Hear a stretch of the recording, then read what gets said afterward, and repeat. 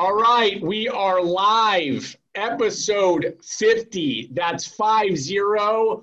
Whoop, whoop. We made it here pretty quick in timing too. I know, applaud if we had that background thing. This one also is going to be fire, as I like to say. It just so happens we timed this one right. We have Ari Raz from Once Upon a Farm. We have Angela Martirano, Orchid Holistic Search. Orchid. Orchid. You got it. See how I made that? Welcome to the show.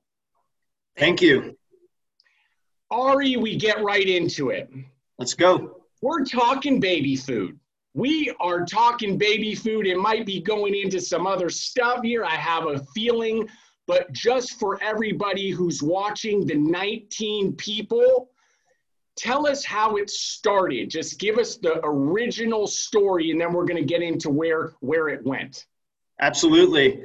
It started in a garage in San Diego with a mom and me. The mom was Cassandra Curtis, mother of one, me, uncle of seven. We were both passionate about this category. We just saw opportunity to really reinvent baby food for the next generation by introducing HPP, refrigerated products in a very similar vein to, what we saw happen in the juice category with brands like Suja and Blueprint. This was, like I said, back in 2015. So at the time, there really wasn't a lot of innovation happening in the kids' food space. And we really felt like we could bring something new to the table, something fresh, healthy, exciting, with beautiful branding. And that's what we worked on throughout 2015. And went to our first Expo East, that year, and got our first big distribution, which for us was Whole Foods Northeast, which launched January 2016. I like that. So it's 2016. We're going to now throw a couple big names to get an idea of how it was transitioned into adding these players. John Foraker, Jennifer Garner, two big names. I don't know why. It's probably because I'm San Francisco Bay Area based. I'm thinking the hookup between Montana, Clark in the end zone. I don't where that just came from. I don't know. How did that connection happen? Oh, from day one, this was like my master plan that, I was working on. Yeah, no, something like this doesn't really happen because, you can't plan something like this collaboration. It almost has to happen organically, right? It's timing, it's luck, it's just, doing the work beforehand to, make sure that you're building something worthwhile.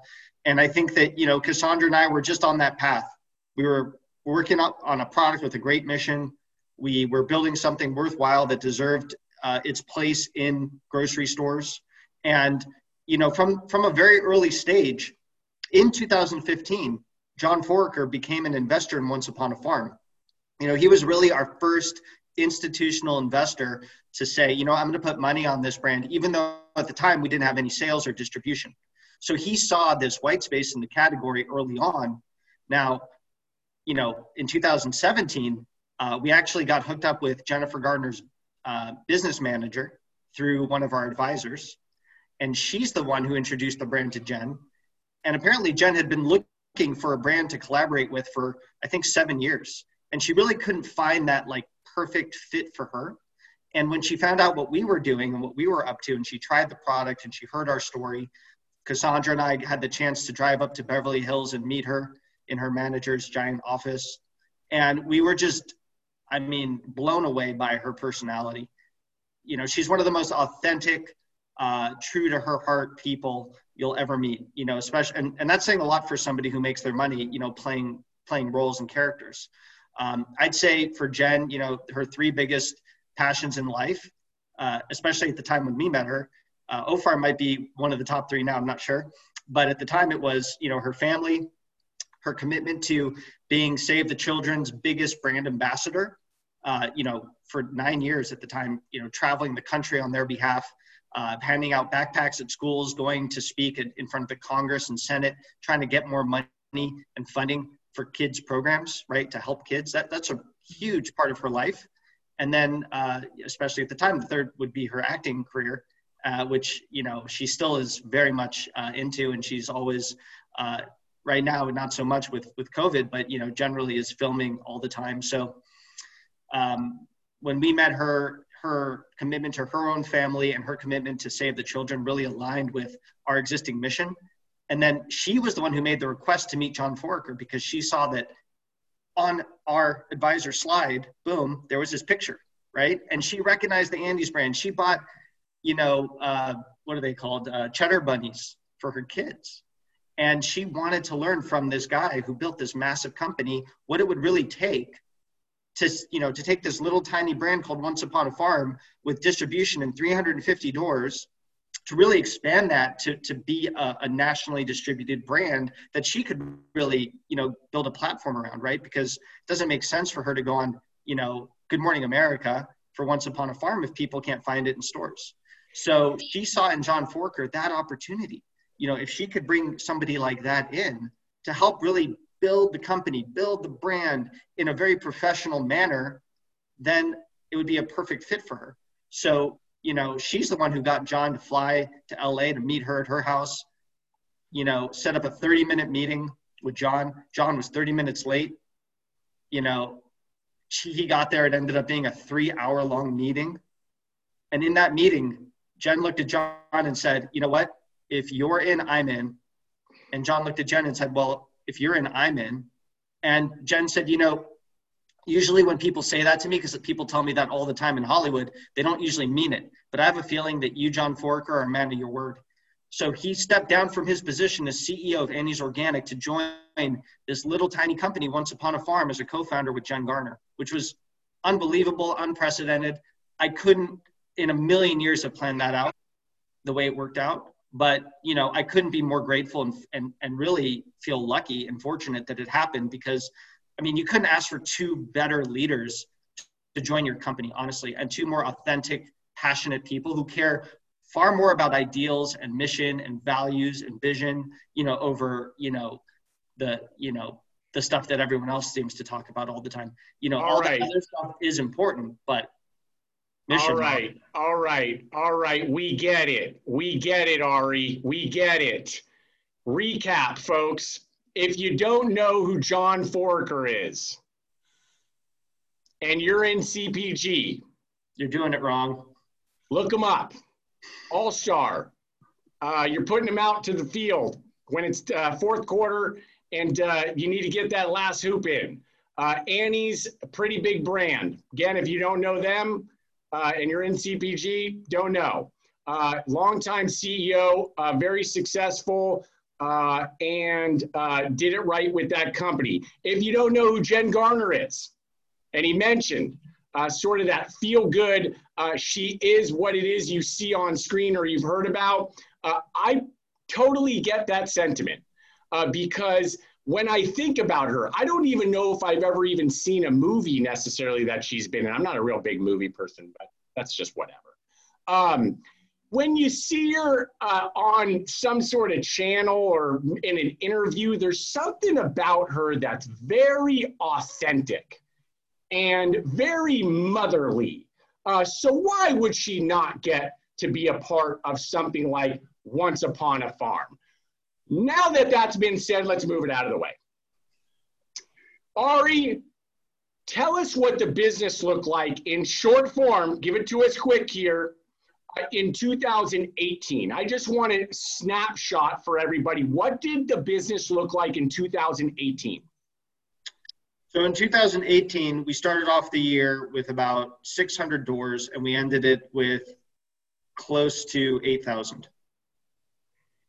That's amazing. What would you contribute to being, besides the fact that we just have to say what it is, because this whole thing is about value. And everybody who's seen at least some of the episodes know that I've spoken with small brands to those emerging to those that have some big players or brought in big investment, like a Once Upon a Farm. So every detail is really, really valuable, and we're sincere about it. The reality is you have some good connections by that time. So to develop and be able to process a brand and push it forward like that, there needs to be some connection involved. Oh, without a doubt. And I love that you're saying that. Give us like some validation as far as what do you think though are 2 or 3 points outside of maybe just the connection piece, right? Which is kind of a given. What do you think are 2 or 3 points in short order that helps you get from that brand, right, at however many doors to something that's now point of distribution in 8,000 doors? 100%. I think first of all, it's building the right deck for the buyers. So the first thing that we did was we bought a lot of data. I had never purchased data before. I was using, Whole Foods portal data and UNFI delivered data, and those reports. It's not enough, man. You need to buy category level data on the section that you're in, and you really need to understand the metrics that the buyers are looking for and how you compare to those metrics, and use those metrics. Build a story that basically tells the buyer that you are adding value to the set.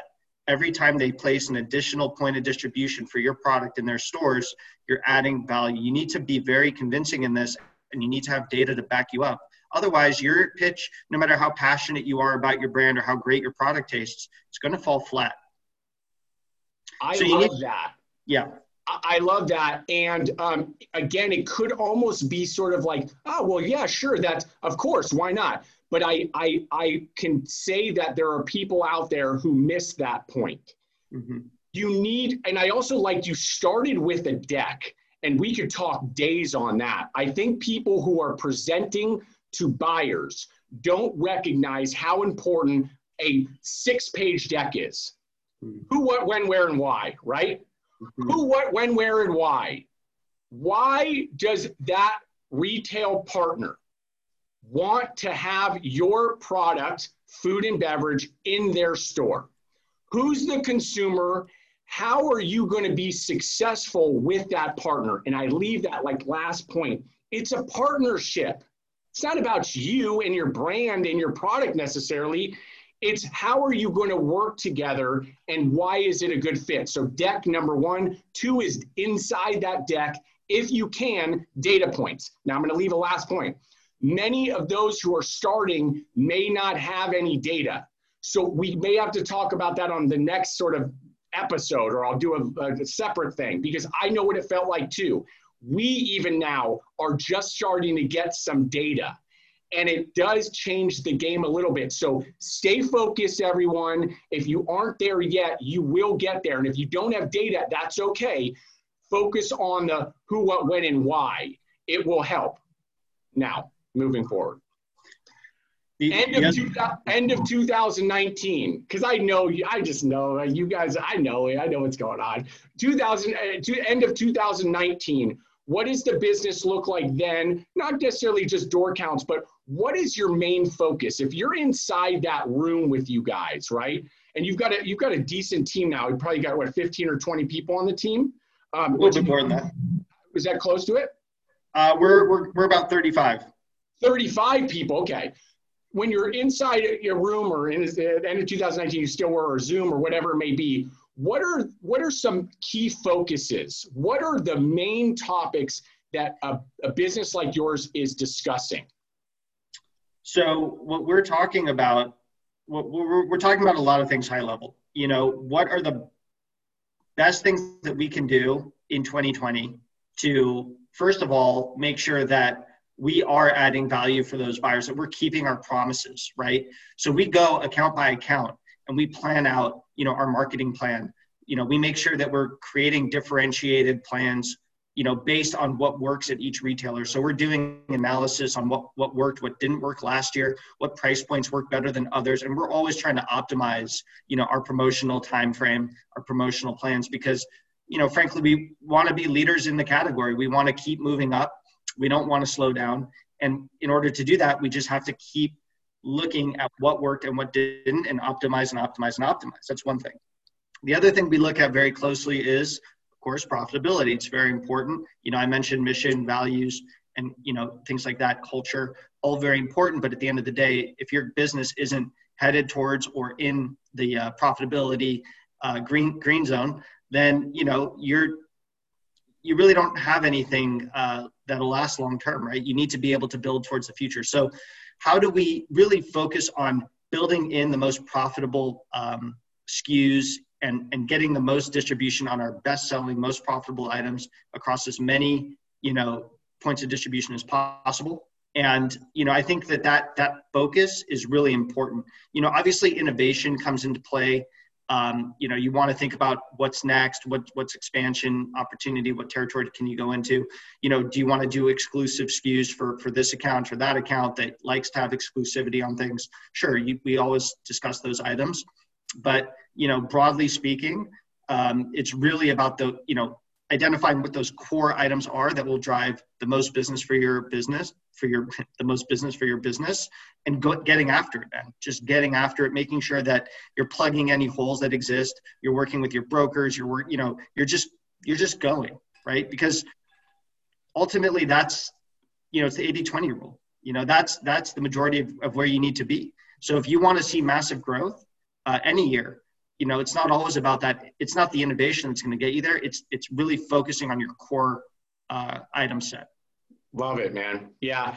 You touched on a few really cool things in there. One, the latter being innovation, I can only imagine. I've got my own ideas of what you guys or where you guys can go. I'm just going to leave that alone. I'm sure John and the team is like all over that one. As far as profitability, I talk about it a lot. You say green, I say black. I'm even wearing a green hat today. Profitability, we can change the dialogue in CPG. I'm new to it, right? I'm looking around still, sometimes I look around trying to figure things out every single day, but that sort of storyline can be changed. And it's most important really for the smaller brands. I often say it's to save somebody from borrowing 10 grand from their mom. Like that's what I'm talking about, right? Because I actually care. There's a lot more people like us when we started, just these small, they have a mission, they have a gigantic why. Like, I always say this time, nobody's why is bigger than mine. I'm telling you that right now, right? And that's the steam that's going to keep this thing moving forward, right? Besides the fact that I've just got an amazing team, you've got an amazing team, you need all that. But the reality is if you can focus on profitability and focus on it early, you've got something that is a necessity. You've got something that is required if you really do want to make it, without, of course, playing in that very, very small space of constantly needing to raise capital, right? Constantly needing to, and it's stressful. Who wants to do that? Anyway, sorry, side note. Dude, I could rap with you. We're going to do a follow-up, dude, because I love your brand. You know that. I just like, I like where it can go. I like the genuineness of it all.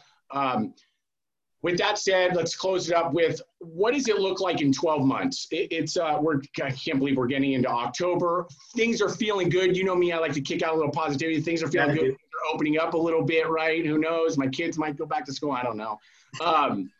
Where are we at in September, October of 21?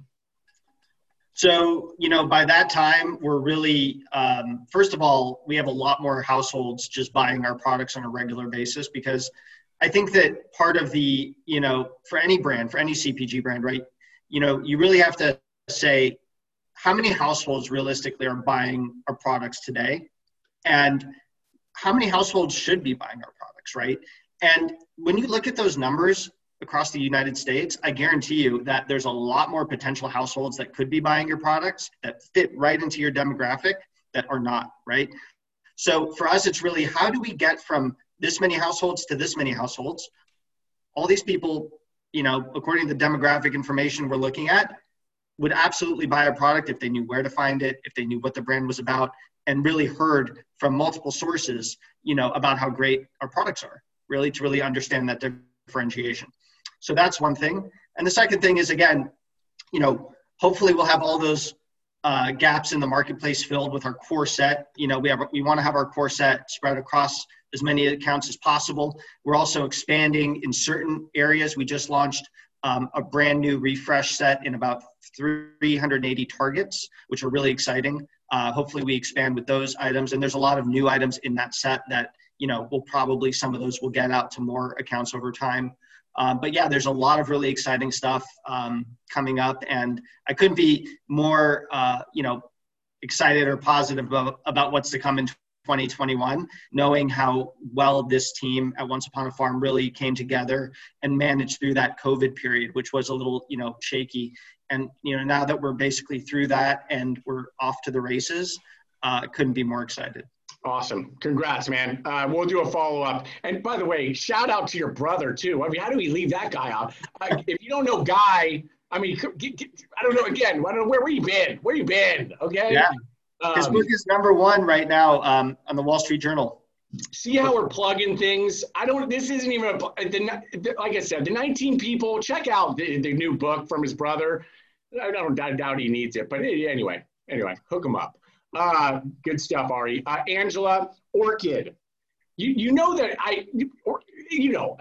Orchid Holistic Search. You and I are hooked up on LinkedIn. We've been for quite some time too. I follow some of the stuff. Give us a little bit of the platform. Who's it for? And what is it all about? Thank you so much for having me on. So we are a boutique executive search firm focused exclusively for emerging natural CPG. So we partner with founders. We help consult with them all the way from, what are the needs in the business to how do we attract the best talent? How do we reflect your internal brand throughout the hiring process? And then selection and, onboarding of those candidates. So we help brands find key talent from director level, typically through C-suite, across function, and tend to love partnering with brands that have such a strong mission, vision, values. That's why we decided to come into this industry 10 years ago, and why we love what we do is hearing stories like Ari's and yours, Mark, and those stories inspire us, and we love what we do. I like that, and that's it was well said too, as I expected from you. Angela's info, Ari's info, episode 50 in the books. We'll hopefully get another 50 going as well. I really appreciate having both of you guys on. Thank you so much, Mark. Congratulations on episode number 50. It's been a pleasure. Thanks, man. Thanks Bye, for having guys. me.